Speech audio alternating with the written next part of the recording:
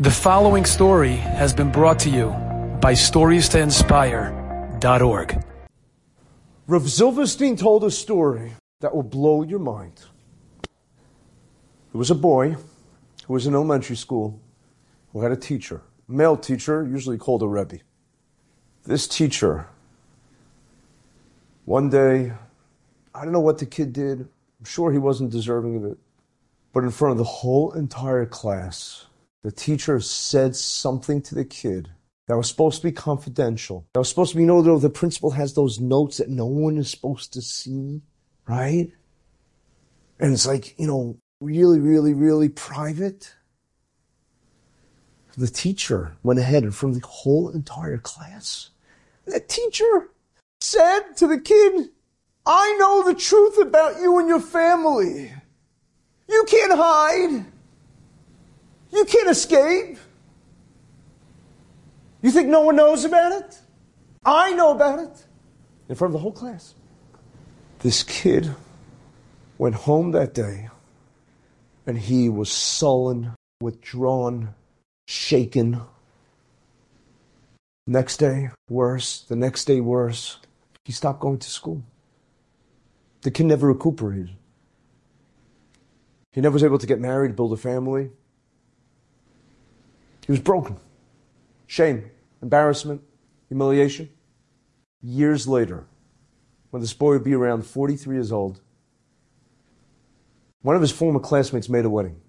So other classmates were there, and guess who was there? Their teacher. The one who publicly shamed the boy. And they were all talking. They were schmoozing. And somehow somebody brought up, "Remember that boy?"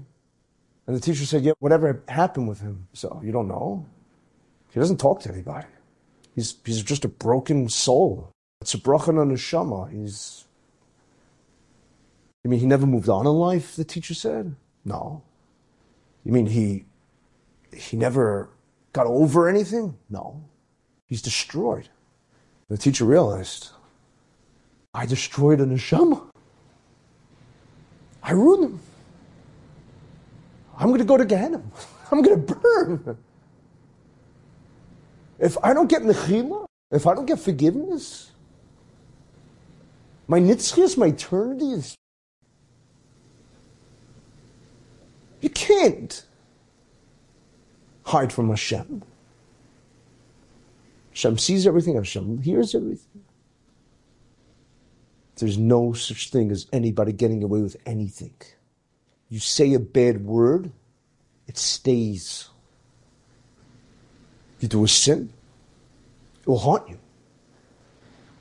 He says, I gotta get forgiveness. He finds out where the boy lives. No, it's a man now. Goes to the house. He sees somebody who looks like he's 30 years older than he should look. Sitting there on the porch in a rocking chair, just rocking. Like devoid. Just like staring into space. Like with froth in his mouth. Sick. Says to him, he says, "It's me. Remember, I was your teacher. Please, I beg you. Be moichel me. Forgive me. I want to do teshuvah. I realize I destroyed your life. I feel terrible. I don't know what I was thinking. I have no excuse." Guy ignored him. For 3 hours, he stood there begging. He says, "I'll do anything, help me." He doesn't want to be condemned for life. Forget about life. Forever and ever and ever. And you think it's just limited to him? His children, I'm sure, will also suffer. Finally, his former student starts speaking. Probably the first words he said in years. He said, "The only way I'll forgive you is if you gather the entire class together. Bring everybody together.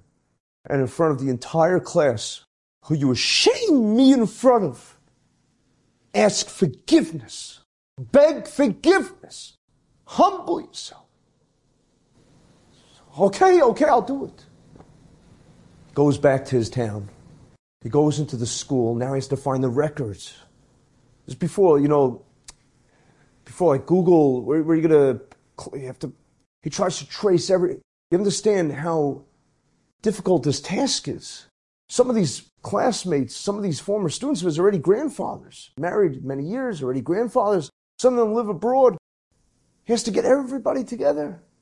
He has to pay for their air. Why should they want to come in? He has to pay for everybody's airfare. He has to pay for the travel expenses.